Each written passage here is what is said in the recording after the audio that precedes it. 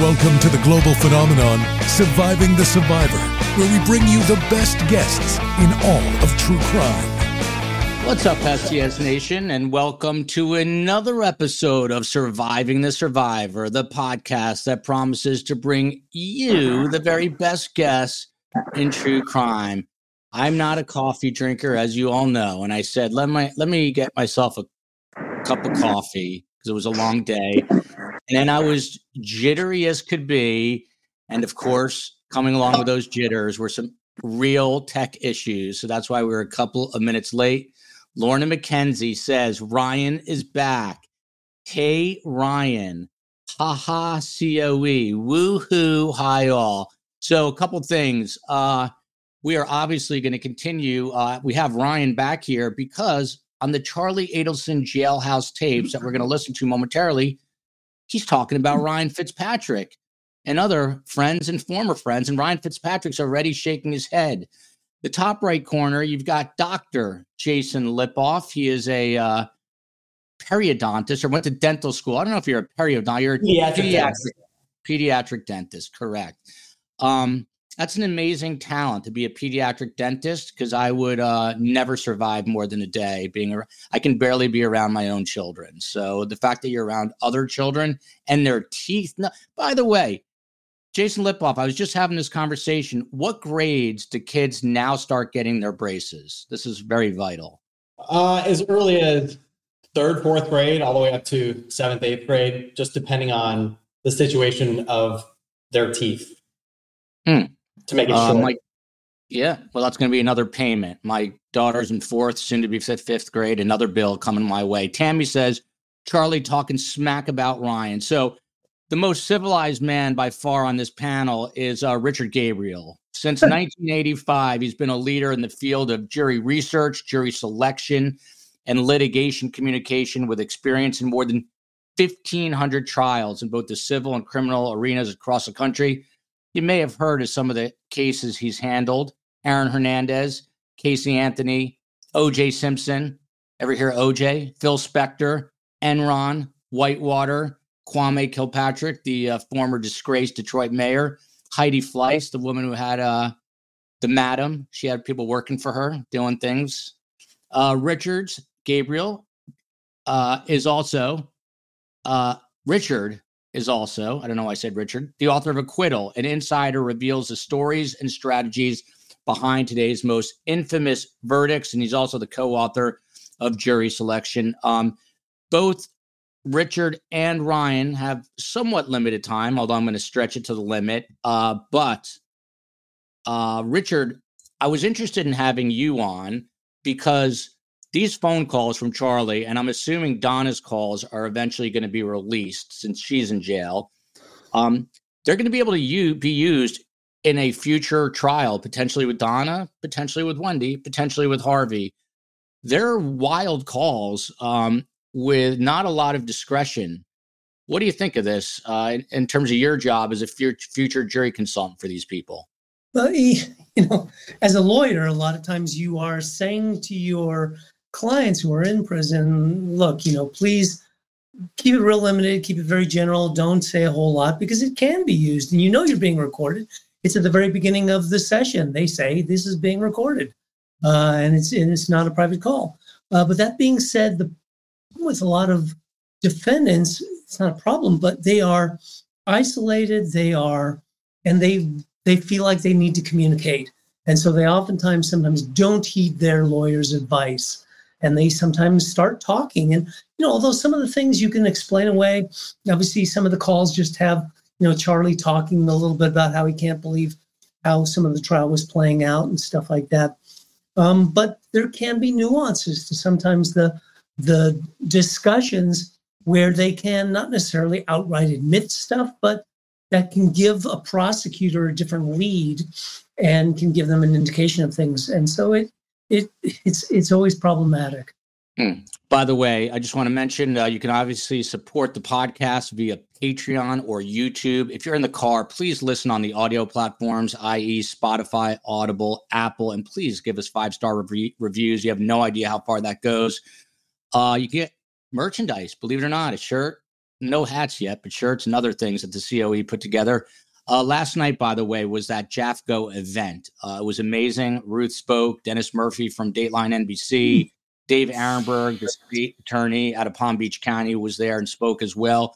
And we are going to have that for you next week during the holidays. Next Wednesday, a week from when the event took place, we will have it. We recorded it, and it will go out as a show next Wednesday, so no one will miss anything. You will hear all of Ruth Markel's her entire keynote speech, and it'll be amazing. Oh, Joel, I think you froze.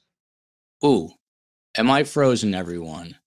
For some reason, I don't know. Are you guys not getting Joel? Ryan? You are not frozen. There you go. Are you there? Am I good? Now you're good.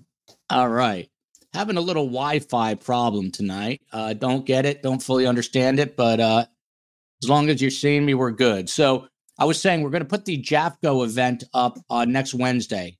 Monday night. Not everyone's got friends and family. So Carm and I decided we're going to do a live Christmas show. It's called Christmas with Carm, even though she's Jewish. But you do Christmas with Carm on Monday night, live show. And then the following night, we've got someone from the Adelson Inside Circle. Grew up with them. It's going to lay out what he knows about the Adelsons. And tomorrow, we are doing Brian Koberger. We are pivoting off of this. And also, I'm interviewing the only person to interview Scott Peterson in prison in San Quentin on death row. And she wrote a book about it. Her name is Donna Thomas. That will air next week as well as some other really fascinating stories that are outside the Markel Adelson purview. Without further ado, let's rip off the Band-Aid here. Ryan Fitzpatrick from beautiful Waterfall. Ask Ryan if he's heard the Charlie Calls where he describes Ryan's alleged crimes. What do you think, Ryan? Oh, you have to unmute yourself. Sorry, we're having problems all over the place. I've tried to listen to them as little as possible. I've spent enough time. I've heard all the stories. I've heard all his complaints. I've heard them repetitiously to the point where it's just nauseating. And no, I don't want to listen to him anymore. He's a lot of the reason he's in the situation he's in is because he wouldn't shut his mouth. And, Charlie could say whatever he wants to say about me. He filed a complaint against myself and others. It has been dismissed. So I almost wish there was a double jeopardy rule in civil litigation, but he could go sue a ham sandwich for all I care. He's not going to, I didn't do anything wrong. It was found by the courts. So good luck to him. Entertain himself. I don't care. Yeah. RF Malone, question for Joel or the COE. Any possibility that you'll have Jeff Lacasse on the panel? We are trying. He's not really talking to anyone, but we are in contact with people that know him well, and I am working on it, and I'm hoping that he does come out and speak. I think his issue or concern is that he could be called again as a witness, and I don't know that he wants to talk to the media prior to that, so we will see. Dr. Jay Lipoff, remind everyone how you know Charlie, and what about these calls? What do you think of them? After they're obviously coming after the conviction, post-conviction calls to his mom, Donna. The guy really can't seem to keep his mouth closed. People said that he repeats things, but it's unbelievable. Yeah. So I went to dental school with Charlie, and we were friends during dental school. Listening to those calls, my side of it is I know Charlie back then. And so when I hear him, sounds very, very familiar in terms of repeating a lot of things. And I see the Charlie that I knew in dental school. And I just keep thinking to myself, man, how did you get yourself in this situation? And the calls where he's talking to his son, I can really relate to because I have a 5-year-old also. And I just feel so much sadness all around for the situation and for what's to come. Jay, I'm going to toss this one right back to you. Someone said that Ryan looks like Aquaman. Here come all the accolades for Ryan Fitzpatrick. By the way, Ryan told me he poked his eye putting us up Christmas lights. You can't tell here, but it's very manly of you, Ryan, to get injured putting up Christmas lights. KC says, And Jay, this is to you. Why do the Adelsons all talk like they're handling super important top secret business? They have an inflated sense of selves for sure. Did you get the sense when you used to talk to Charlie that he was like this, this maestro-esque person, sort of this tough guy image? Did you ever get that sense? Definitely a level of air to himself, a level of confidence, whether it was warranted or not. He always had a certain level of confidence and humor in whatever we were doing. So you never felt like you could get him on his heels. Here's a comment from Sarah Fernley. I think Richard Gabriel would do a better job on jury consultancy than the guru, Josh Dubin, who was the high-paid New Yorker. Charlie complained, not one juror. Richard, on these calls, and we'll get to them in a minute, and hopefully they'll play correctly with compromised Wi-Fi, I guess. But on these calls, he never once, proclaims his innocence, but he does poke fun at the jurors. Joel, sorry, you froze again. Hang on a sec. That is my. Am I still paused up? There you go. Charlie is pointing the finger of blame at the jurors. What do you make of that? This is the system. I mean, when you are in the system, you get to choose the jurors. And sometimes you're in a favorable venue, sometimes you're in an unfavorable venue. But if you're doing your job, you're really trying to understand who these jurors are, what are their attitudes, what are their life experiences, who's going to be best. And sometimes you have limited ability to deselect the jurors that are against you. But you are trying to find, especially in a criminal case where you've got some terrible evidence against you, sometimes you're trying to find just one or two jurors. So it's an art in the selection process. But, the truth is that I know he's complaining about jurors, but these are the people. It is the job of the attorneys to communicate effectively to those jurors, to communicate whatever their advocacy is going to be, whether it be the prosecution, whether it be the defense. It is their job to help that jury understand what is their case, why they should either convict this guy or why there's reasonable doubt. I'm understanding, Richard, this is nothing personal, but apparently I'm only buffering for you, but no one else. So okay, good. That happens to be the case here. My man Ryan Fitzpatrick getting some mood lighting going, which I love. This question from Sioux City Sue. Will the police contact the Markells prior to the possible arrest of Wendy? It would be a soft place for the boys to land. So Ruth actually addressed this. And again, we are going to air this next Wednesday. If you can believe it, people came from Utah and Indiana to see last night's event, which I was blown away by. Absolutely amazing. So shout out to those couples that came from so far away. But Ruth addressed this and said, even if Wendy was to be arrested, and you'll have to watch this when we post it next week, she will have sort of the final say in what happens to the boys. They could become, quote unquote, possession of the state, but there's enough people around that hopefully things will fall into place. But according to the law, as it is written right now, Wendy would have, I think, the first decision about what would happen to these boys. So it's a circumstance that everyone is very concerned about. I don't know if anyone saw the show I did the other day with Julie Grant of Court TV. She had a very bold prediction. She said Wendy's getting indicted, and she said she wouldn't be surprised if it was in the next couple of weeks. She even said it could be before New Year's, which told her if that happens, I can't go away. So it'd be nuts. Ryan's even saying, whoa, that's crazy. But we had Dave Arenberg speak last night. And listen, Dave Arenberg, the Florida state attorney, he used to be very sort of cautious in speaking about Wendy, but now he says he has no question that she's eventually getting indicted. And he thinks it's possible that Wendy and Donna, or at least Wendy and Harvey, and possibly Donna, could even be tried at the same time, which is really a pretty wild notion. Richard, I'm just wondering, with any of your high profile cases, I assume you saw children getting in the crossfire How difficult is that? That's got to be one of the hardest things to watch, right? It's tragic. I mean, it's tragic on all sides. It's tragic for a defendant whose kids are watching their father or their mother go through something like this. And even just the lead up to this is so emotionally difficult and can be devastating for kids, but also obviously whoever the kids are that have lost a parent too. I mean, these cases really have no winners and losers. Even when a verdict comes in, they're all tragedies.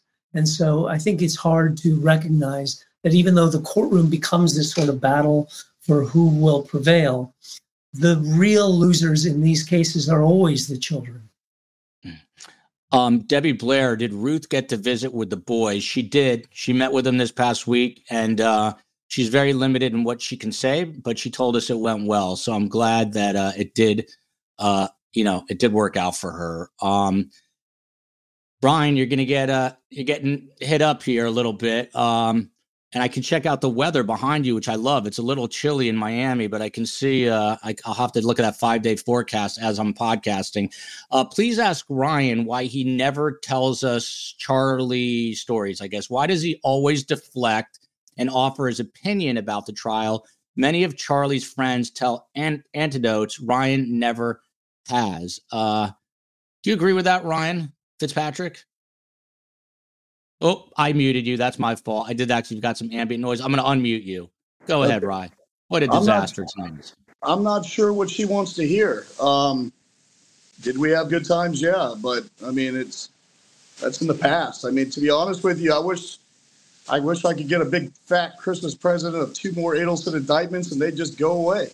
I don't want to listen to any of this anymore. I mean, I love the show and everything, but I'm so sick of the Adelsons and listening to their entitlement and their nauseum, and it's just I can't believe they're doing it on tape. It blows my mind. I mean, the more that they open their mouths, the more that they talk about themselves. It's not about like what a tragedy. Oh, this is so horrible. I mean, Charlie is literally planning his next trial and basically saying that the only reason he's there is because of Wendy. So I have to think another couple of days in there, he's going to crack. So I don't know what story she wants to hear. This isn't an entertainment situation for me. I'm sorry to the fans or whatever. I don't know. Wait for the book or the Netflix special. I don't know. My friend PSS, Philadelphia shoulder surgeon, more Wendy police interviews were released today. Could this be a little foreshadowing? You never know. Richard, let me ask you about that. When the state attorney's office, and I assume that's who released it, but when agencies start to release bits of information to the media, in your experience, does that forebode or foretell anything? It really does depend. I mean, sometimes there's a strategic value in sort of letting things out there.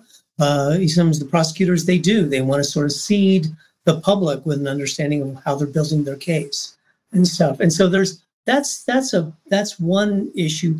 Sometimes there are states which actually, like in Florida, there's this, there's the Sunshine Act, which says that all information that is obtained has to be made public or has to be at least provided to the other side.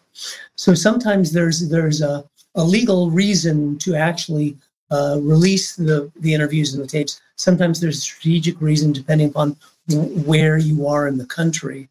But it always, from my experience, and especially in these high-profile cases, it does start to seed the public with a certain amount of here's where the evidence is leading, here's why we think this is solid, and it starts preparing the general public for what the prosecutors think the case is going to be.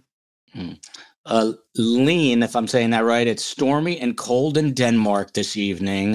So this is a nice place to be. We are, in fact, a global show. Jay Lipoff, I was talking about this with my own mother, and this part really freaked me out as a mama's boy. If Donna, well, she's in custody now, but if she's convicted, it is likely that Charlie and Donna will never see or speak to each other again. As it stands right now, the only chance he might see or speak to her again would be in a court of law. How do you think he's going to handle that? This guy is a mama's boy. Probably very similar to myself, being a Jewish guy with a Jewish mama and being a mama's boy.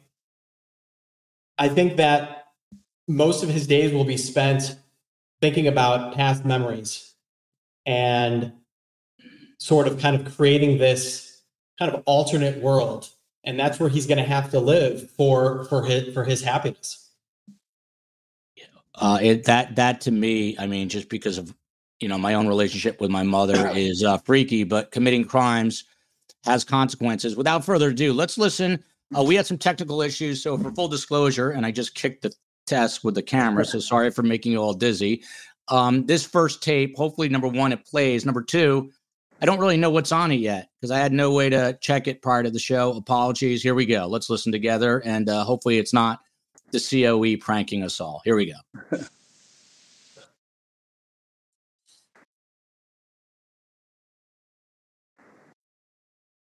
Thank you for your kind words. And I haven't been responsive to it afterwards. But, it's honestly like, I'm definitely going to have to do something with Brian. I really actually, Charlie, I know this is one, if there's one thing that, obviously, Roman comes first as far as accomplishing things from where you are. But I'm saying Ryan needs and deserves to go to hell, to go through hell, to go to hell, go through hell, and then end up in hell. And I want you to do anything that you can do to make that happen because this man is so disgusting. Yeah. No, anything legally. Oh, yeah. Okay. Yeah. I see how words can be messed up. Okay. Yes. Obviously, I'm saying he deserves to go through legal hell. Yeah. See, it's stuff. You can say words and then it just sounds so bad. Or text. If you look at your phone. Well, there you go. There's a snippet. Ryan, it's got to be surreal to hear yourself being discussed and not the kindest of words. What was fascinating to me about that, Charlie has got to know, obviously, he's being recorded because he made it clear that it would be legal hell, not another kind of hell that he's already been accused of putting someone through. What's it like for you to hear this? I think he's an idiot. I think he's obviously bored. I think she's a nitwit because she's devoted herself to this, piece of trash. And I guess I'm flattered that people are out there talking about me. I mean, I guess ain'ters gonna ain't or haters gonna hate. I don't know. I don't care. I mean, I think he's an idiot. He's in prison for the rest of his life for what he did. But all those Adelsons could do is focus the blame people. Well, we're here because of this. We're here because of that. You're there because you murdered someone. And every single trial that we've had in the state of Florida, every one of those co-defendants or co-conspirators or whatever has said primarily the same thing. And they're going to say it again in Donna's. They're going to say it again in Wendy's. They're going to say it again with Harvey's. So whatever, Charlie, good luck, bud. I hope he finds a hobby, maybe crocheting or, needlework or something. I don't know. Ryan, just for those who aren't as familiar, and there are a lot who aren't, what is sort of the beef, for lack of a better term, between you and Charlie? What is all this emanating from? I don't have a beef with him. We had a business together.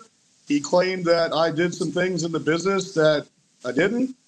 He claims, if you listen to the math, I've heard little clippets of him talking or whining to Donna. I think part of his math was he goes, he paid himself $63,000. Well, that was over 2 years. So if you do the math on that, that's less than minimum wage. So if I'm in a racketeering act or an embezzlement scam, I'm either the worst on earth at it or I'm really bad at being a criminal because paying myself over 2 years, less than minimum wage, that's a crime. I should sue him. But I don't know how the $63,000 that he's talking about with Donna, he goes, but Mom, that's really $500,000. I wish I could go to the bank and tell him that every day. Hey, I put in $1,000. It's really $100,000 though. To me, it's just, I think that he's never been in a situation where he's dealt with adversity to where he has had to face the consequences of his actions. I think he's in a, 6x10 room. I think he spends 37 hours a week on the phone saying the same thing over and over and over again. And I believe like the psychiatrist or the psychologist that you had on the other night was really good. And I don't know what it's called, but it's where people tell the same story so many times, whether true or not, they start to believe it. And I think Charlie believes his BS. It's wild to me. I call that OJ Simpsonitis. Right. Ryan, are you afraid at all of him at all? No, he's in a box for the rest of his life. I'm fine. I wasn't afraid of him when he was out of jail. So, I mean, I just wish they would move on, go ahead and get Wendy, possibly Harvey. How does he not know? And then slam this shut so we could stop listening to him, because it is nauseating. KCL says, and ironically, Charlie said you could get away with murder if you keep your mouth shut, yet he can't keep his mouth shut, which is quite ironic. Big aloha, STS Nation from the Valley Isle, Maui, wishing you all well after those fires.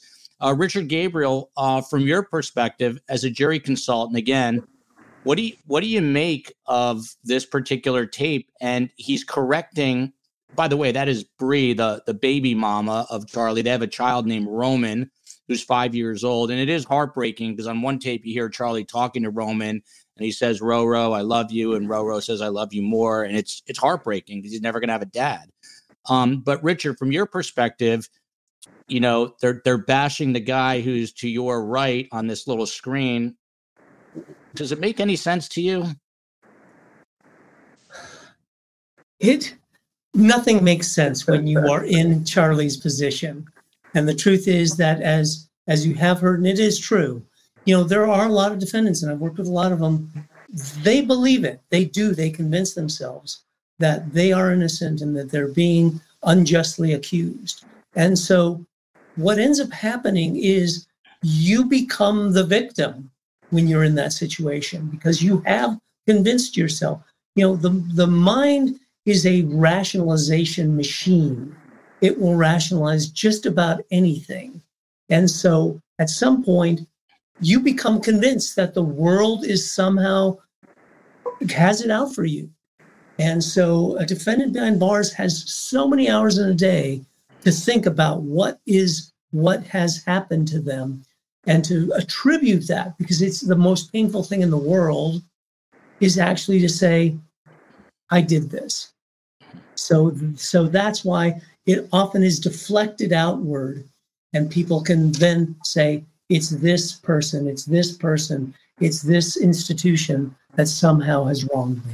And Richard, you worked on the O.J. Simpson case. I don't know if you knew O.J. at all, but, at one point he's like, I'm glad I'm out so I can look for the real killers. We know it's nonsensical. But do you believe that he really and truly believes this, that he has convinced himself of this?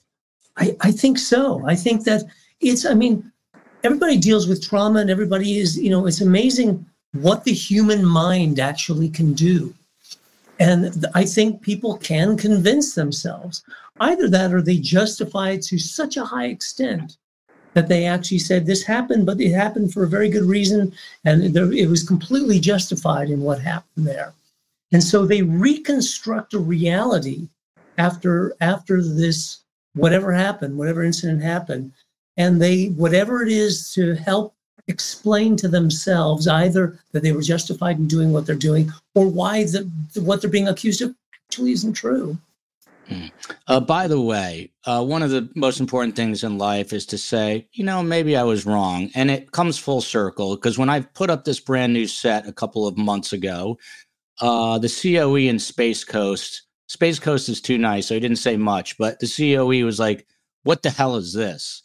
So I decided over time that maybe it's a touch busy, if you know the other set that I'm talking about. So we are debuting a modified new set tomorrow that is going to be the set for a long time until we hit 1 million, and then I'm going to buy like a CNN level set. But for now, this is going to be the set. We're going to debut it. I debut everything with Phil and Scott. Great Scott at your True Crime Phil tomorrow, 12:30 p.m. Eastern.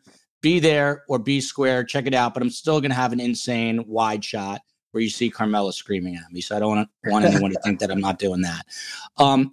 Dr. J, you knew this guy. And again, now you're listening. You don't really know Ryan, but you know of Ryan, and now he's ripping Ryan apart. It could be Jay Lipoff if he had some kind of issue with you. What do you make of these comments to, the mother of his child? These on these recorded calls, and they're basically, ripping apart a former friend. I think that sort of like Richard was saying before is that he's created these new truths, and he really believes in certain things, whether certain things are really true, whether certain things are really false. So for me, it's just one more thing that he needs to be the victim. Like I said, regardless if it's true or not, when he's talking to somebody, whoever he talks to is agreeing with whatever he's saying.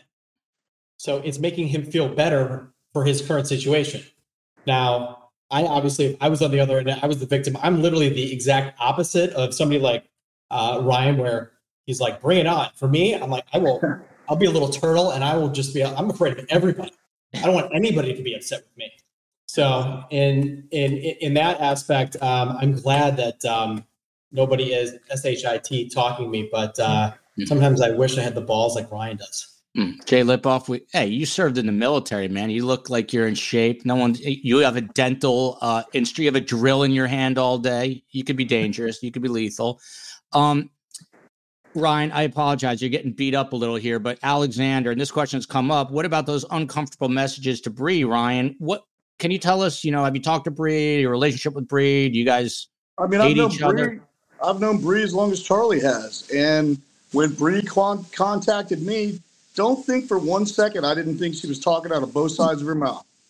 You know what I mean? I knew exactly what they were doing. I knew exactly why she was calling me. I knew exactly what I said. Some may have been uncomfortable. Wasn't uncomfortable for me. So don't call me, Bree. Don't reach out to me. We're not friends. I've obviously seen the truth with what you've got going on. You're a pathetic nitwit who is in love with Charlie with a grandiose idea that he's going to get out one day. And June's a nitwit too, because they're all like a stupid love triangle, and it makes this like a soap opera. I mean, I can't wait to see the script. I mean, this is ridiculous. Yeah, good luck, Bree. Good luck with the child. But, I mean, to listen to these tapes, what did I do? What did I do? And for the record, let me tell the people, the masses, and I'm sure, most of us on this panel realize, I did not volunteer anything. I didn't come forward and say, oh, whistleblowers. I didn't want to be involved at all. The FBI in the state of Florida, through their investigations, through their iCloud, what do they call it? The Seabright or something that they do search, they thought it was relative to question me. Well, there comes the trial in your own head. Am I going to lie for this guy? Well, let me see for a second. Let me count the reasons I would stick up for Charlie. He's suing me for $2 million for something I didn't do. It basically ruined my career. And then the FBI, what am I going to perjure myself? I'd be sitting right next to him. For what? And then this is the way he thinks about me anyway. So I did the right thing because I told the truth. And everyone's going to have to tell the truth in life, whether you believe it or not. And I think Charlie's struggling with the truth a little bit right now. But when he gets transferred out of that holding facility, he's going to meet some new friends, and they're going to show him the truth. So, yeah. It is what it is. That's a very scary reality. We've had Tommy Scoville and Larry Levine on, former inmates. It is not going to be a pretty picture for Charlie when he gets to the big house, as they say. And I don't mean where Michigan plays football. Ryan, they want to know, why you're trying to get a hold of Bree. But my question is, did you meet Bree through Charlie? How did Charlie meet Bree? How did this whole triad start? Oh, man, let me show you how obtuse this triangle is, Joel. Bree is Dave's, who is Wendy's ex-boyfriend's former nanny. Oh, boy. You can't write I think I knew this, actually. Wow, that's very incestuous. Look, Dr. J just sat up a little bit. He's like, what? So, whatever. I mean, I've known Bree. I had no problem with her. She reached out to me. I went and had drinks with June after the trial. I've known these people, and they didn't do anything to me. I'm not mad at them. I feel sorry for them. But, yeah, I spoke to them. So what?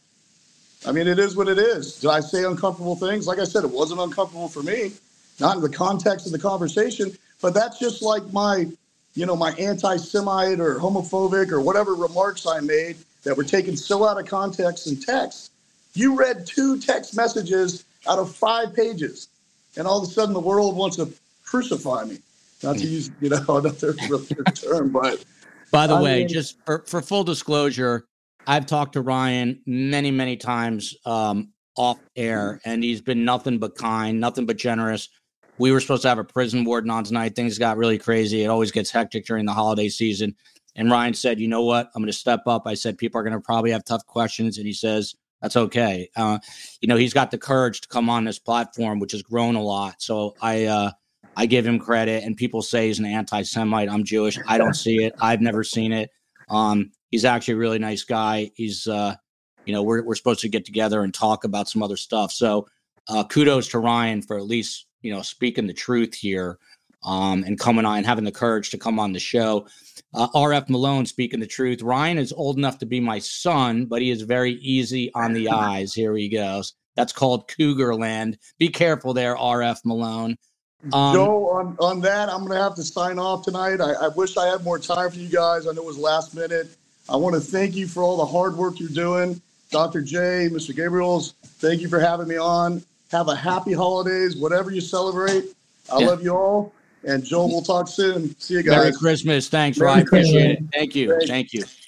Hey, Joel, I'm sorry to do this. I got to jump off too in a minute just because I just got a call from a client who's got a fire that they're trying to put out and stuff like that. You how much time do you have, Richard? I have about another 5-10 minutes. Okay, let's listen to one more call. We'll get your reaction. And then Dr. J, it's going to be me and you for a little while. But if you have questions for Charlie's old dental school friend, put them in the capital triple Qs and we'll have Jay get to them. It's a wacky night tonight. But let's listen to this call. And again, thanks to this panel. I know they stepped in last minute. Prissy has been a member for 1 month. Thank you, Prissy. Here we go. Let's listen to this one.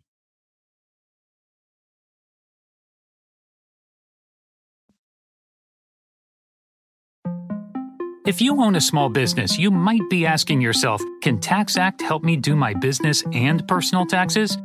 The answer is yes. If the answer was no, it would have been pretty ill-advised of TaxAct to have asked that question in the first place. And TaxAct prides itself on not doing ill-advised things. In conclusion, TaxAct can help small business owners get their personal and business taxes done. TaxAct, let's get them over with.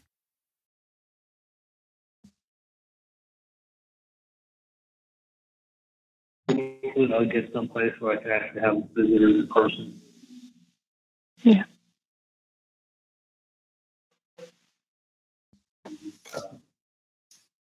Should we get married? No, I'm just kidding. That's a joke.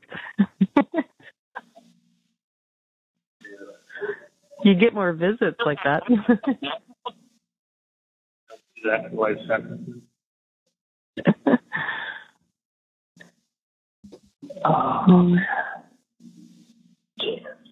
This is, I was not expecting this.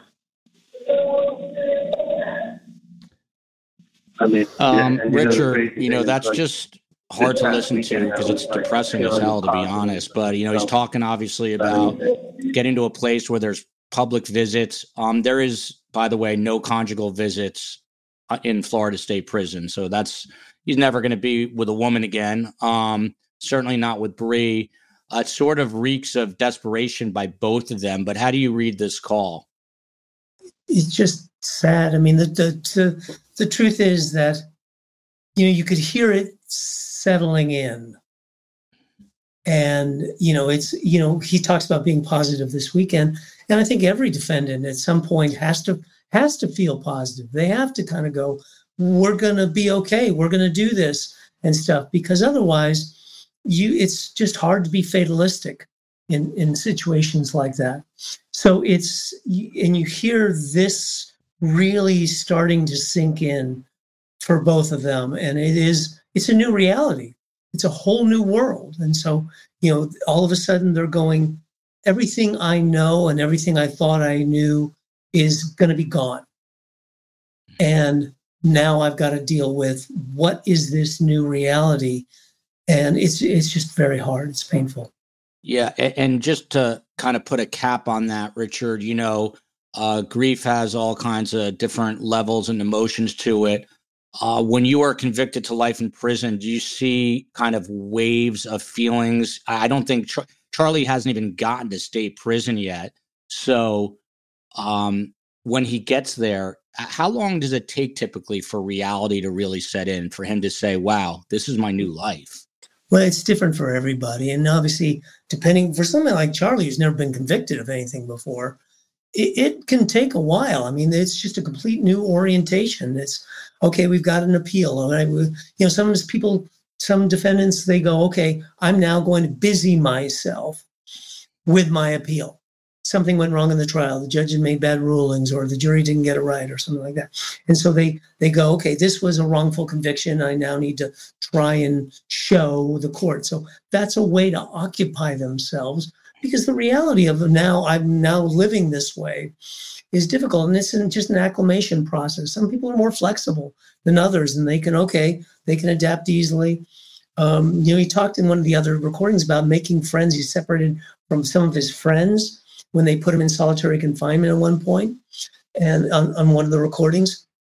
And so that's where they kind of try and, he's a pretty social guy, so I think from listening to him, he's going to make people, now whether he makes enemies, whether he makes friends and stuff, he is going to adapt, I believe. I don't think he's somebody who's going to necessarily be crushed by the system, because he seems like a resourceful guy. So I think he will busy himself. Interesting. We'll see how it all plays out. Richard Gabriel, one of the preeminent jury consultants in the country, worked the O.J. Simpson case, Phil Spector, among many others. Richard, I hope everything works out with your client. Thanks so much, and we'll call on you again. Appreciate it. Thanks, Joel. Good to meet you, and Jay, and we'll talk soon. Thank you. Dr. J, right into you here. What's your opinion? A lot of people have said that they heard that Charlie's actually a horrific periodontist. He's had some citations and complaints against him. Did you ever, I don't know, did you guys work on models together of teeth in school?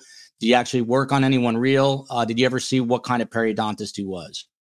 So before I get into that, I want to say thank you to my wife, Brooke, for letting me come on last minute. She just said, don't say anything stupid.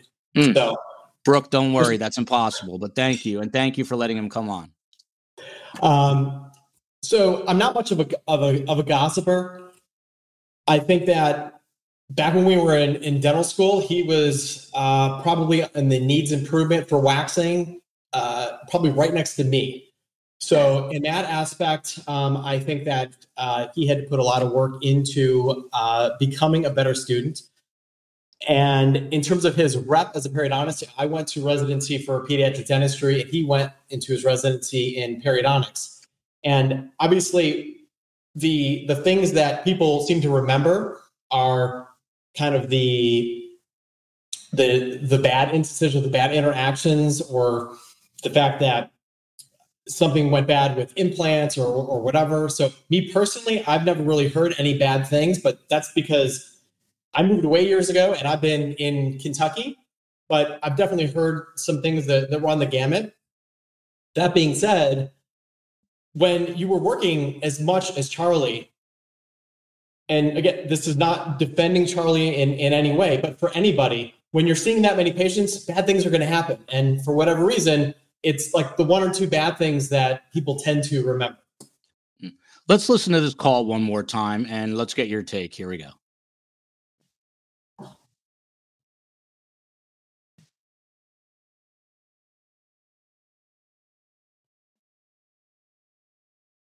Hopefully I'll get someplace where I can actually have visitors in person. Yeah.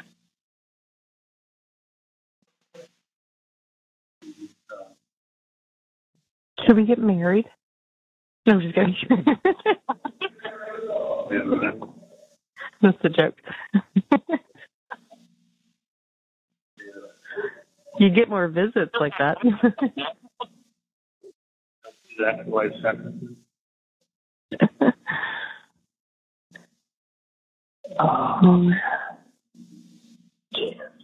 this is, I was not expecting this.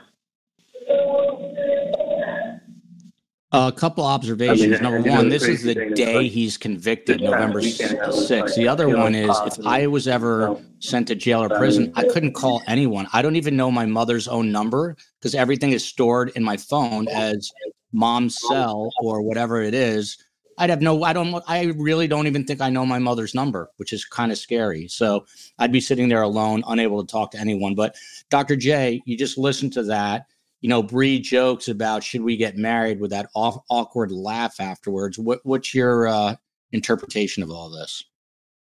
I remember listening to those calls and I was thinking, yeah, it sounds like Charlie, but a hollow Charlie, just kind of the air is just out of the balloon and he's kind of responding and everything is just reeling and everything is just kind of coming together, as opposed to the calls that we would hear before he was arrested and around the time of the bump. There was that Charlie that I've always known in the past with that air of confidence and we'll get out of it and this is going to be the next step. And then kind of this happens and everything is just kind of, man, what am I going to do now? Like everything, mentally, physically, everything.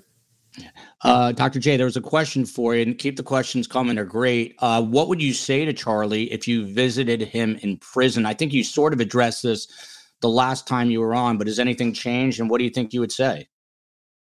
It's really interesting. One of my patient's parents asked me that the other day, what would you say to him? And obviously I wouldn't talk anything about the murder or the alleged murder or anything. I would just kind of talk about the past and just old memories and not really talk about anything in the present, just kind of what's been going on. And I have a feeling our conversation will go everywhere except for really anything that's been significant in his life that has to do with this. Because I'm always fascinated with kind of the psychology of, especially people like me, where his background is dentistry and then dental specialist, and then became very successful, works a lot, is now a father, and kind of just hearing from him how everything was in the past, and then kind of just leading to what's he going to do now. And then I actually started asking him probably some really random questions, like, what's prison like? Have you met friends? What kind of food are you getting? I mean, it's like Jewish guy to Jewish guy. What's it like? Are you sleeping at night? What's the prison yard like? Is it as cool as I've always thought? Just random stuff like that. I think I'd be with you. I'd be asking him a lot of questions. Someone asked here, Jason Truth, if you get the chance to interview Clown Charlie, talking to me, Joel, will you? That'd be epic. I would 100% interview Charlie Adelson. I would try to get a jail interview, prison interview with him once he's moved, and I would press him. I would press him on that extortion.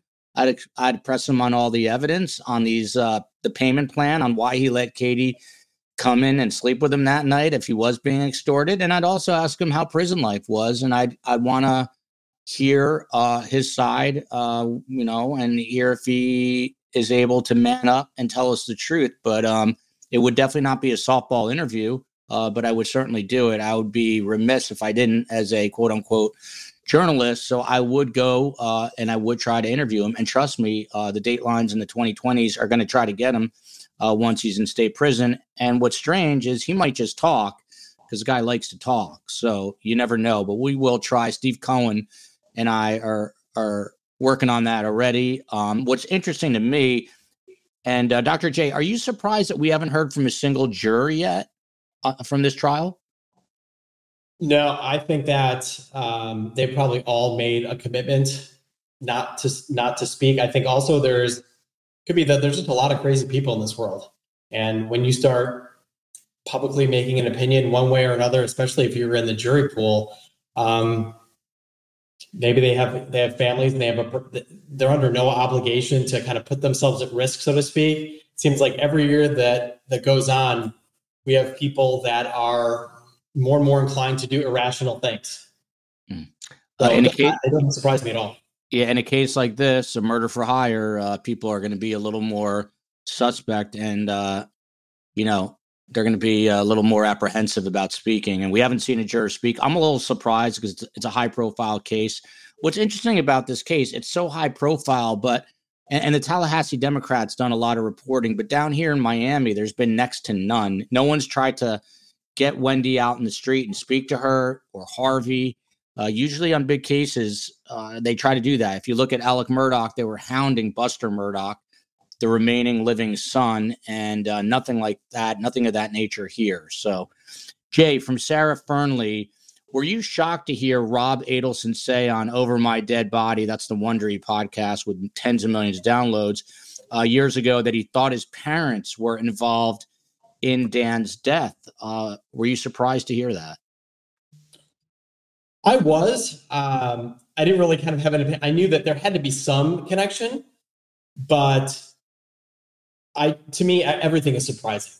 So it's like whenever anybody is guilty of doing something that is horrific or heinous or allegedly doing it, to me, it's just surprising. Thinking about it is one thing, but actually acting on it is, to me, it's just, now that everything is coming to play and everything's for light, it's not as surprising. But when I was listening to the podcast, I definitely was surprised. Mm-hmm. Definitely for Charlie, by the way, because the Charlie that I knew, had this confidence in this air. And yeah, there were people in school that kind of didn't like him for the way that he talked and his sarcasm and things like that. But in my mind, that didn't translate to doing a heinous crime or a horrific act, which makes me think that I think it had, in my opinion, it had more to do with appeasing his mother than anything, than actually thinking that he's directly involved in something that is so heinous. By the way, Moon Goddess is telling me Charlie's been transferred. Gigi had it on yesterday. STS, let me know, STS Nation, was he transferred to the state prison or is he still in the reception area? I was crazy yesterday with the podcast and then going to Ruth's thing. So I may have missed that, but please let me know if he has been transferred to state prison and which state prison, so Steve Cohen can get on the horn and get that interview with Charlie Adelson. But Hey Mona here says, after listening to the trials and calls, and if you have questions, by the way, for Dr. J, just put up the triple Qs and I will ask, have you had any new insights, Jay, regarding Charlie, since hindsight is always 20/20? Actually, it didn't really surprise me that listening to the calls afterwards, it's kind of in line with the Charlie that I've always known. Kind of like Richard was saying in terms of self-preservation. The commentary doesn't really surprise me, but constantly repeating the story over and over again in his world and his truths, it goes right in line. So there's really nothing that surprised me. Everything is just and again, this has been, there's been several trials. It's been really public. So we've been hearing these stories and this evidence over and over, or some of us over and over and over again. So it's like we've got everything. It's just like beating it with a hammer. And so everyone's letting me know he's still in the reception. I knew he was transferred. He's at the reception area in Chipley, Florida, home of Jeremy Mutz, a former prosecutor in Tallahassee, who's a guest on our show frequently. Shout out to Jeremy Mutz. Jay, were you surprised to hear, and there's wiretaps of this, Charlie is selling steroids? Does that surprise you? So that was interesting because what my understanding was he was kind of more creatively using his dental license to get steroids for people. I never considered him, and again, I don't know personally, and I don't know what's the truth and what's not. But I don't know if he was actually selling steroids like a steroid dealer, if he was kind of using his professional license to obtain certain things. And again, I don't know, but that's what I thought it was. Todd Mullins, hi guys, love these discussions. Justice for Dan, that's what it is all about. Followed by Artie, why do people go to periodontist, Dr. J, for root canals or braces? What does a periodontist do that's different than a dentist? Great question. They make money. That's what they do. They make Ferrari. They make Ferrari money, obviously. They do. They do. They do a lot. They do several different things, such as gum surgery, things like that. But a big part of what they do is place implants, dental implants. By the way, sidebar, they've already revoked his license. It is gone. Jay, what about that psychologically? You guys work so hard in dental school, obviously, to become doctors. And, even if you are humiliated, and he was, now it's pouring salt in the wounds. They took away his license. Do you think that's bothering him? I sometimes put myself in Charlie's shoes. What would I be thinking about if all of a sudden everything was taken away? And I think that I'd be worrying so much about my freedom than all the work that I put in the past.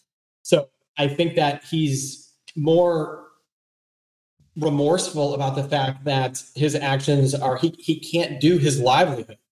He can't do what has allowed him the financial and personal freedom in his life. And now he has none. So I think that he's not someone anyway to kind of brood over the past in terms of the fact that, oh my God, all the years that I spent in school that was for lost. I think that kind of we're a little bit beyond that. Jennifer Levy, he's got a new mugshot. His head is shaved. The beard that he had at the sentencing is gone. Did you see that, Jay? What do you think? He looks like a con now. I did. It was, he looked like all those guys when I was at Fort Knox and I used to do the dental entrance exams before they deployed to Iraq. That's exactly what they look like. So I thought, it was nice and clean now, and it's a new look. There's the mug. There's a new mug shot, Charlie Adelson. He's got the face up, sort of in defiance. He looks like a prisoner now, and I don't know how he's going to fit in there as a prisoner. Jay, this is an interesting question.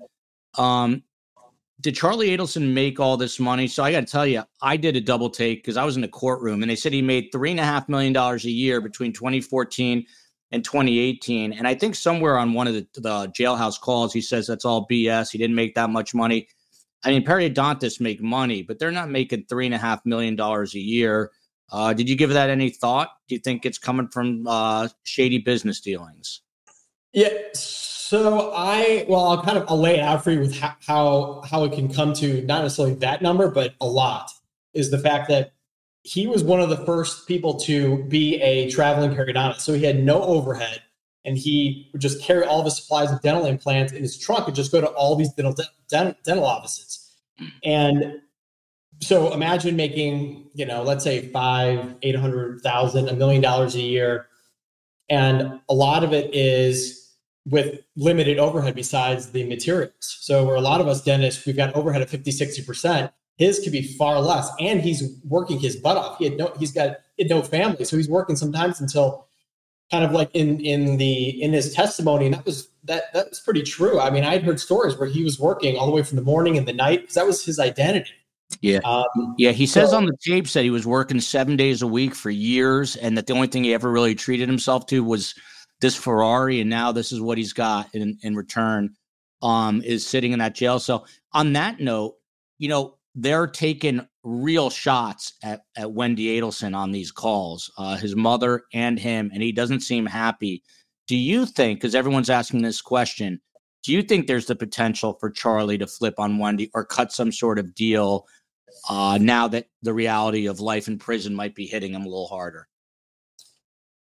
As long as he thinks the truth that he's saying, his reality, I don't think that that's going to happen. The only time that I could imagine that would be if, whether it's Dan Roshbaum or through appeal, if everything's been exhausted, or even before that appeal, if everybody's telling him this is your only option for being able to see outside again, see your son again. That, to me, that would be something that would motivate him. Would be to see Roman again. I'm going to remove this comment for a minute. There's one more piece of tape. Let's listen to that, and then we'll take some more questions and wrap it up. But here we go. Here's the last piece of tape.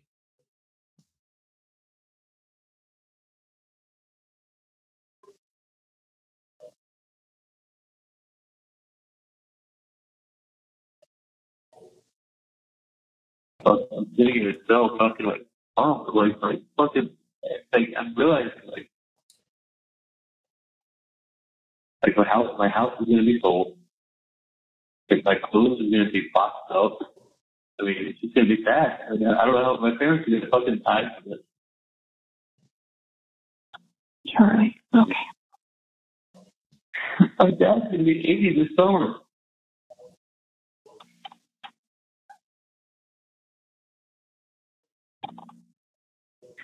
He has heart problems. He's fucking 80 years old. You're gonna go to my house and clean out clothes. What are we gonna do with my clothes? Not that I have much clothes, but what are you gonna do with them? Put them in the storage locker?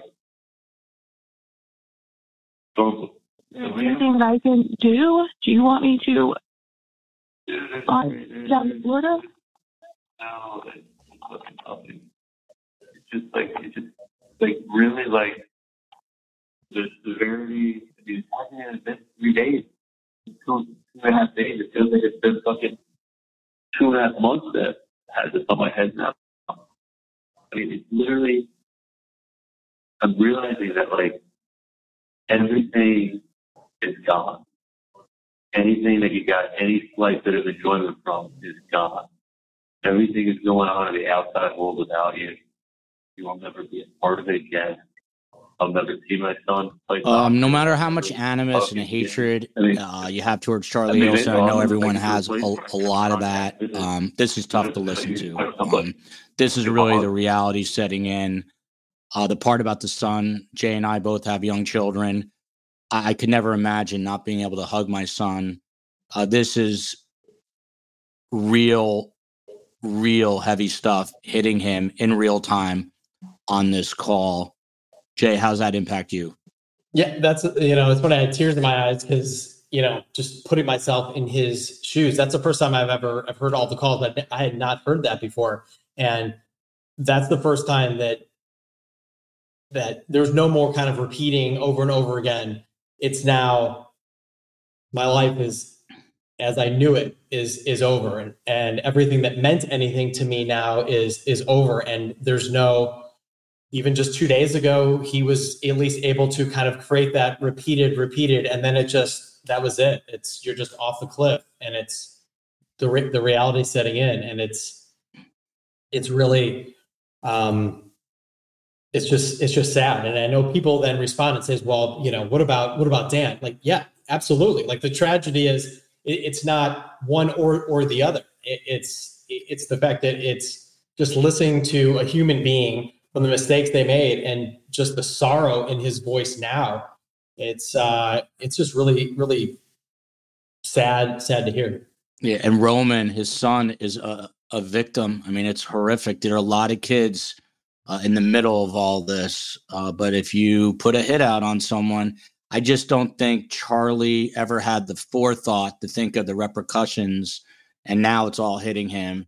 And I personally think that his relationship with Wendy is very strained. It's going to be interesting to see what happens. I think she is probably flipping out and freaking out and looking over her shoulder and wondering also, is my brother going to say something to implicate me now? But Allie B from Tennessee, a friend of the show, why does Charlie feel he can sue Ryan for prison? I'm not trying to get into details, but it seems a bit ridiculous to me. Am I crazy? Seems odd he is listening so much details to Mama Donna and calls. I think that's just Charlie's nature, and I think he's probably just acting out now at all the people he is not happy with in the world. And one of those people might be Wendy, as I just alluded to.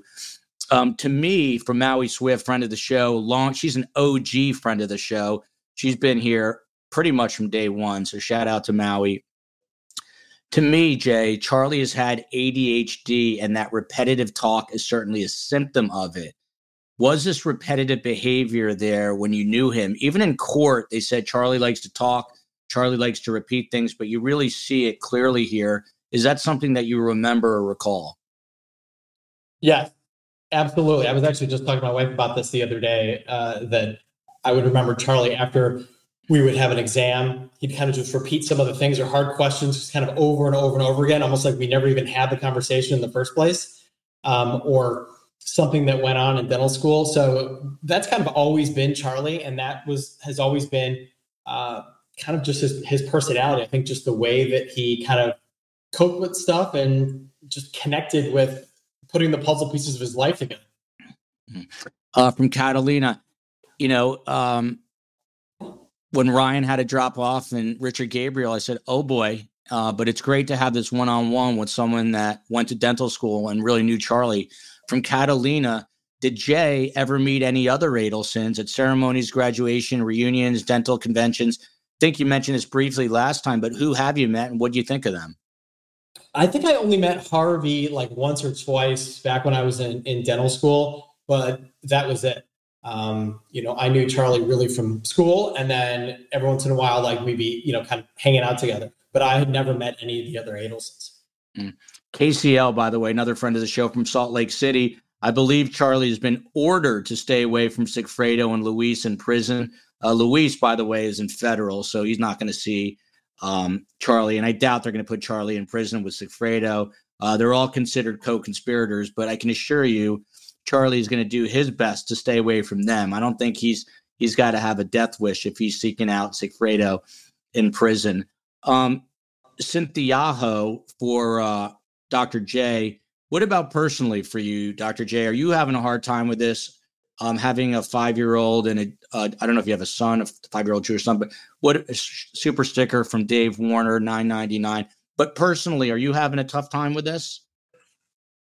I think that I wouldn't say a tough time, more of not because I knew Charlie in the past, but I think partially because a lot of us have become just kind of emotionally invested in this case. And it very quickly moved from kind of having a really strong opinion in the case in terms of guilty, not guilty, things like that, to now these jail calls. And then the reality and the sorrow is really kind of face to face. So like Ruth Markel, and when we would see them in the jury in the trial, the murder happened like 8 or 9 years ago. So, I mean, they've been grieving, but the actual event happened 8 or 9 years ago. Here, it's like it just happened. So like we're getting this like super shot of sorrow and reality.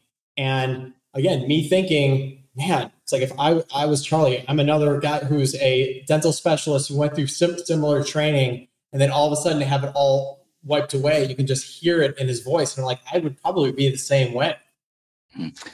Shout out to Sailing 201 for the super sticker. Black Widow coming from the Republic of Ireland.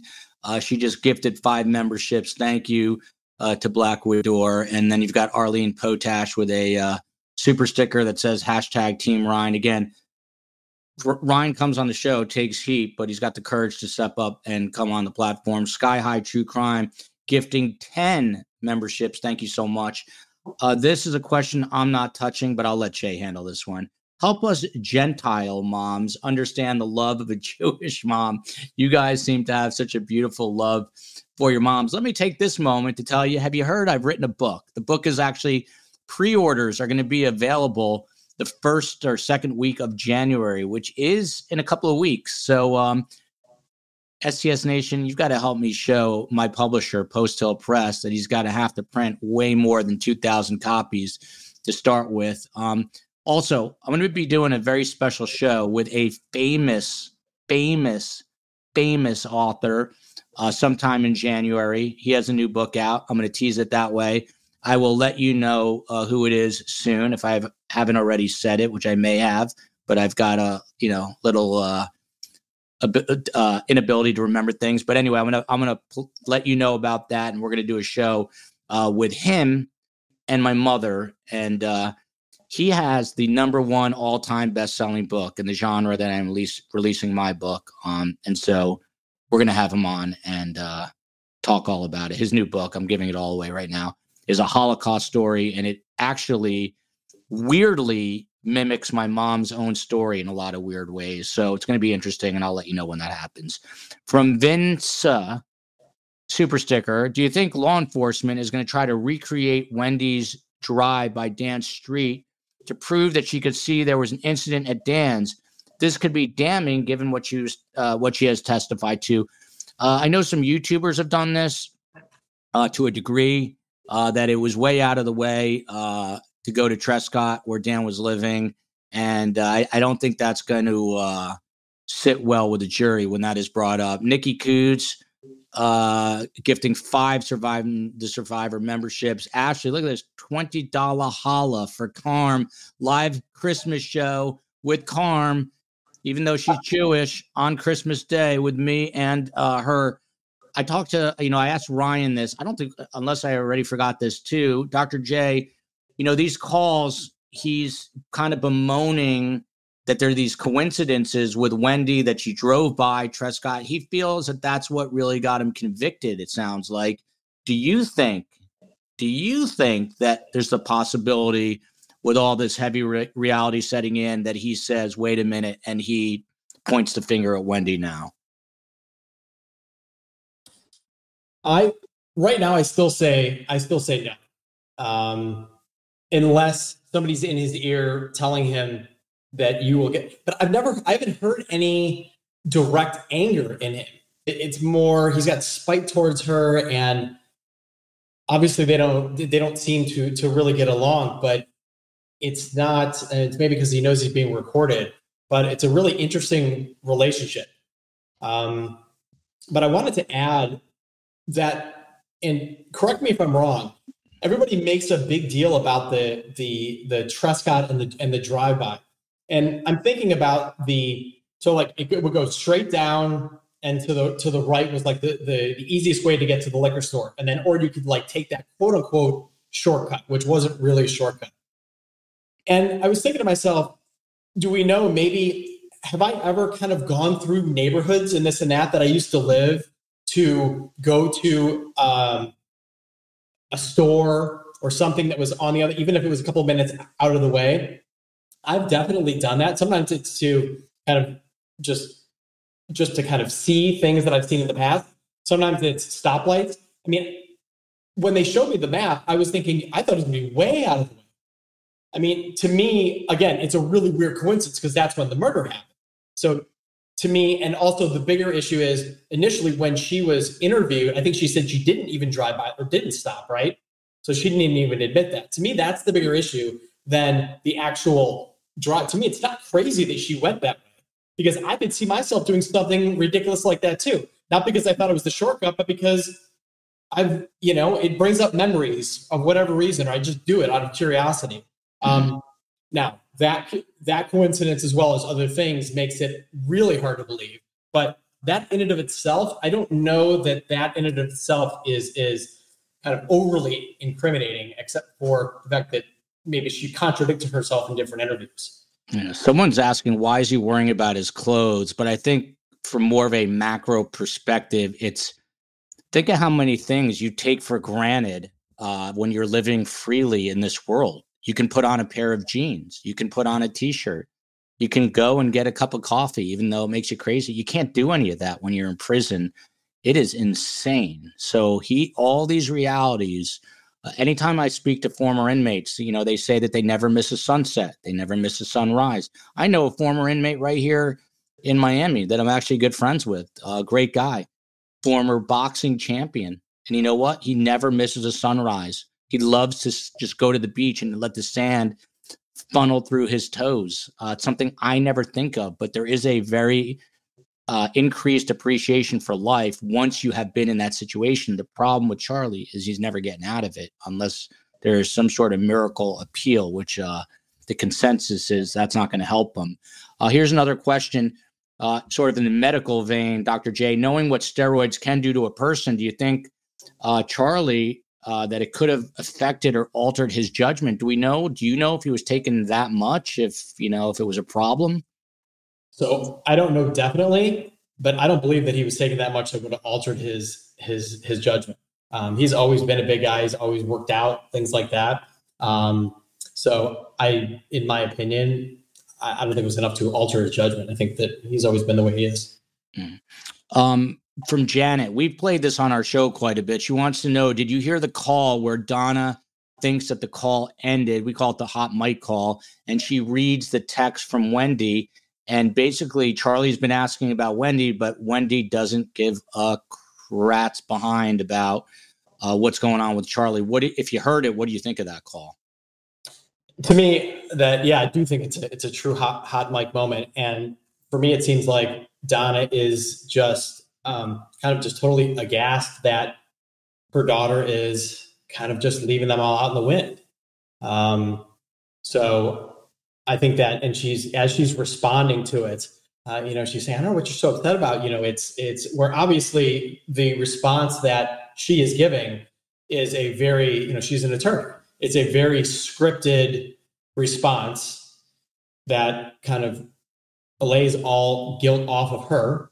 And she's very non-specific about it. So it doesn't surprise me how Wendy wrote that email. And Donna, being the overprotective mother or the loving mother who now feels like she's been slighted by her daughter. So you mentioned you met Harvey. Did you ever meet Wendy? A lot of people are asking. I've never met Wendy. From Mark Bogers, this is an interesting question. By the way, there was an absolutely horrific shooting in Austria today, if I'm right about that. In Austria on a university campus. Last I heard, 15 dead.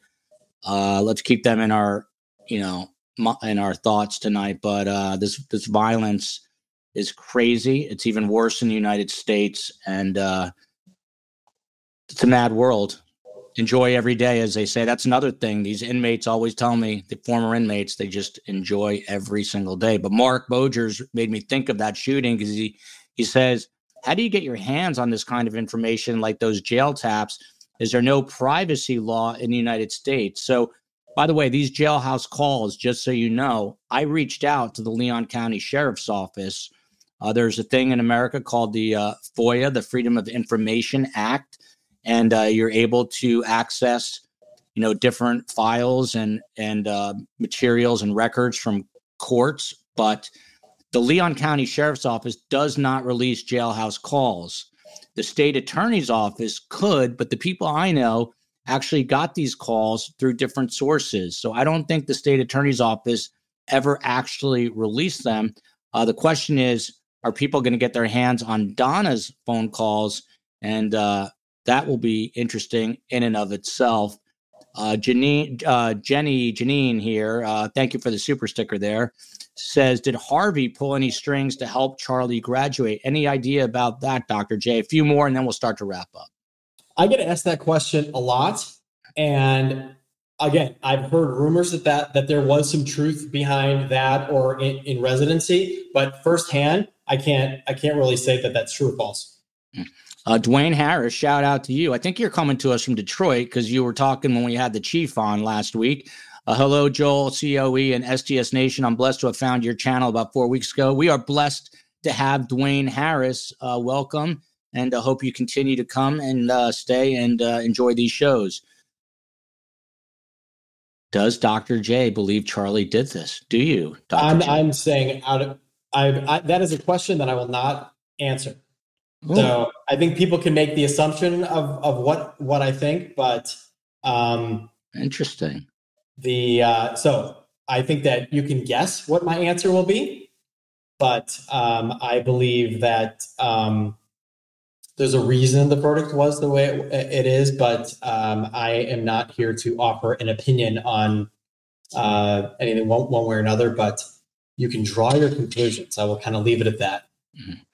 This is someone concurring with how difficult it was to listen to that call about the reality setting in with Charlie. Others are saying that, again, whether you hate him, can't stand him, if you're a human being, you got to have some, at least some emotion there. But Black Widower, she's tough as they come.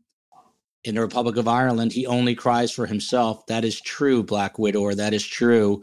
I think he's more feeling more sorry for himself than his son. And Hey Mona here says, Oh, not that. Love this channel. Love that. But Hey Mona says his son is better off without him.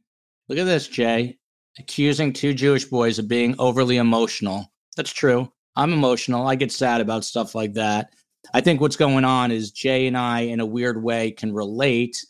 And we're putting ourselves in his shoes to some degree. And let me tell you, I've said this a million times. It's my worst nightmare. I mean, Jay, what would you do if you got sentenced to life in prison? I had a dream about that the other day, which is really weird. Charlie and I were cellmates, and don't ask, we were making matzo brie, and it was nuts. So, I don't even. It's funny. I mean, I'm actually speechless. I don't know what I would do. Yeah.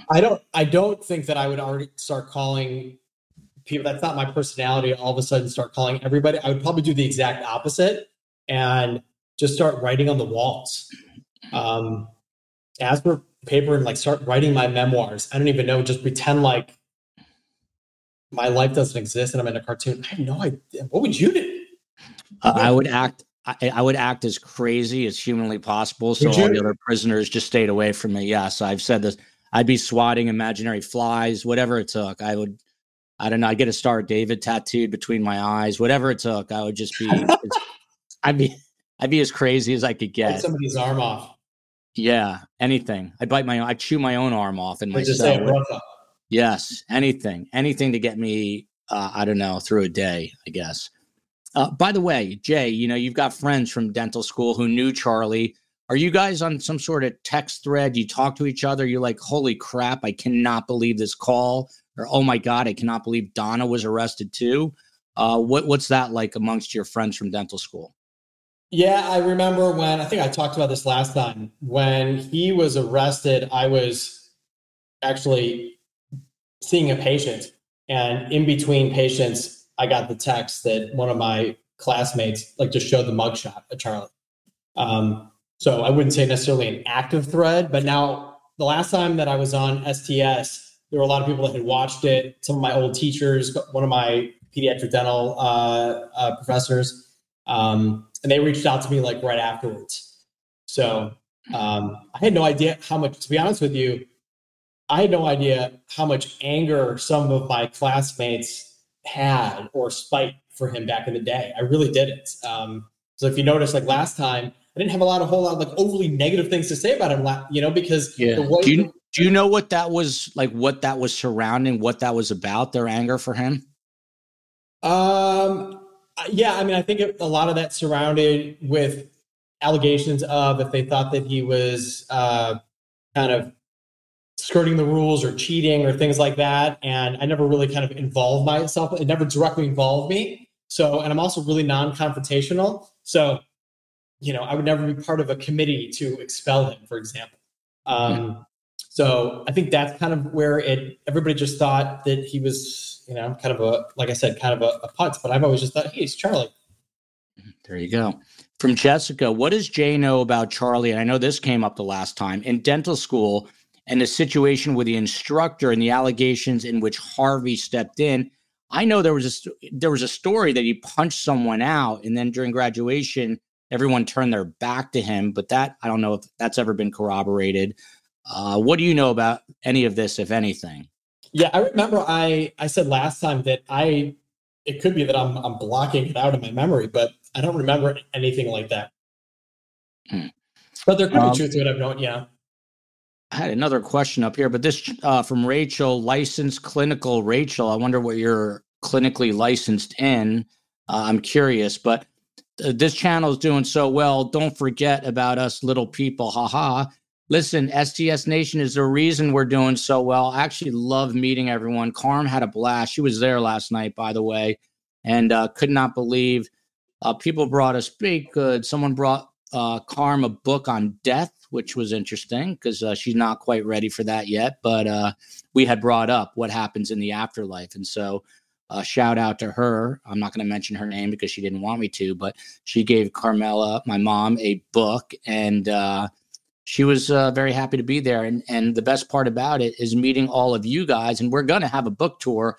We're going to come to Louisville, Kentucky, where Dr. J is. And we're going to, and we are going to sign books. We recorded the program and we'll air the special show next week.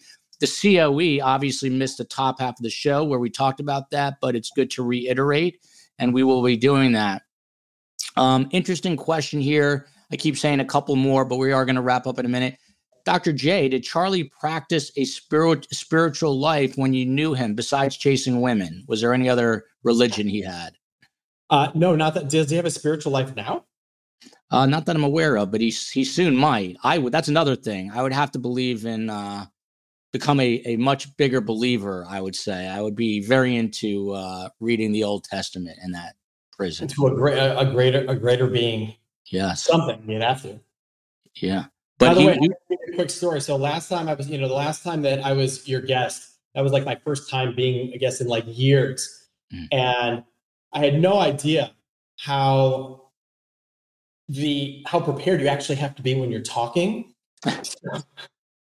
So it's funny. I was listening to myself last time and I'm like, oh God, I'm like, I can't even believe people listen to that show. I'm like, with the ums and the likes and this and that. And then I go in the comments and people were so surprised that I was actually commenting on their comments. And I'm like, that was great. I'm like, I need to know how to talk and prepare myself. It's a skill, Nation. In all seriousness, it is tough to speak publicly. It's not as easy as it looks. And even though it doesn't seem it in any way, because the show is usually some semblance of a disaster, we do a lot of preparation. It's become a labor of love. And the COE, myself, shout out to Space Coast on the West Coast. He handles all the tech stuff. Steve Cohen, otherwise known as Meave Mo, and all the mods. We take what Oscar Wilde said, life is too serious to be taken seriously. So we take the show seriously, but we can't take things too seriously. So there you go. But it does take a certain skill set. People always tell me stop saying which is a natural filler because it bothers. There's a certain, I forget what it's called, but people have a sensitivity to the word And so sorry for saying it right then and there, but I will try to do better. Look at this. Hello from Stockholm, Sweden. Ethel, the journalist. I didn't know you were a journalist. Look at that. Not the boxer, not my daughter. By the way, my mother and the COE were giving me so much flack the other night because Ethel sleeps on my bed. We cuddle at night. She's a lover, Ethel. Jay, do you find that unsanitary that I sleep with my boxer? And I don't mean my boxers, like my shorts, but with my dog. It's absolutely disgusting, and I do the same thing. So we're both gross. I mean, if I showed you pictures of Fiona, my 7-pound schnauzer, yes, she's breathtaking, and she's adorable, and she sleeps under our pillow, and not sanitary at all. But you know what? Love conquers all. I'm not going to say that I find it disgusting. I couldn't imagine. I think it's weird that people wouldn't sleep with their dogs in the same bed. Ethel, by the way, has the longest tongue recorded in human or canine history. It's got to be a 13-inch. She cannot keep the tongue in her mouth. I posted on Instagram. It's the biggest tongue you've ever seen in your life. And she licks my face. Sometimes it'll get a little wild, but right now my mother's having a heart attack. Look at this from Hugh Hefner. Joel, your book is going to be huge. Listen, I'm going to say this honestly. This story is the most important thing I think I've ever done. It's not, Carm says it's all about you, but it's about life. And my mother is very inspirational. I think it's a very inspirational book. People are going to be upset because there's a bunch of expletives in there, but the message of the book, I think, is very important. And I think it's going to resonate. And Ned Smith, I'm not going to answer this question, but you're pretty much right. Mitch Albom wrote Tuesdays with Maury. He is the person I've been in touch with, really good guy. And we're going to get him on the show in January. He has a new book called The Little Liar. So check it out. He has sold, just so you know, total, he has sold 40 million books. But Tuesdays with Maury is the best-selling memoir of all time. And I was inspired by his book to write Surviving the Survivor. He was really my inspiration. So I would love for everyone to read it, pass it around, give it out as gifts. It's going to be available on Amazon in paperback and hardcover in a couple weeks. And the actual book will be out Father's Day 2024, and I'm gearing Carm up because we've got to go on a book tour, and I told her to gather up her energy because she's going to need to do that. One final question. This is an insane question, but newsletter is coming out. Are you subscribed? You need to subscribe. COE, if they're not subscribed, how do they get us? You need to get us your emails, survivingthesurvivor@gmail.com. Survivingthesurvivor@gmail.com. If you want to get on the list, we are growing quickly, and the COE is all over everything, as is Space Coast on the West Coast. Brady Starr, this final question. There was a point where Donna, Dr. J, was threatening to dress up the two young Markel boys now who go by Adelson into Nazi uniforms. I mean, that's as crazy as it gets. What did you think of that? What does that tell you about the dysfunctional level of this family? And what does it tell you that you know someone, but you don't really know someone, right? Yeah, I think that's kind of right in line with the kind of biting sarcasm that you know will offend really quickly.